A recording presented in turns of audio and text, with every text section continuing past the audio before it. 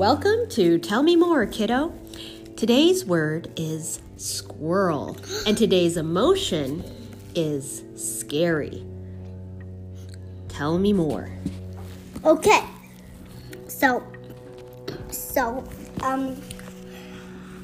the squirrel was climbing up a tree, and it was so happy.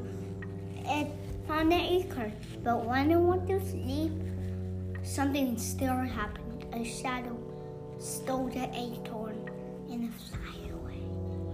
And then he woke up. He was so happy to eat his acorn, and then it was gone. But he had 102 more acorns. But the one he just found was very special to him. So he went and looked through it, and then he went through blazing fires, freezing seas,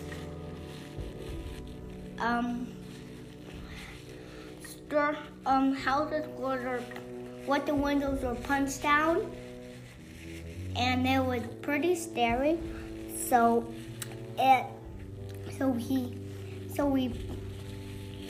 we bounced off every rock to get to the shadow. That's the end of the first story.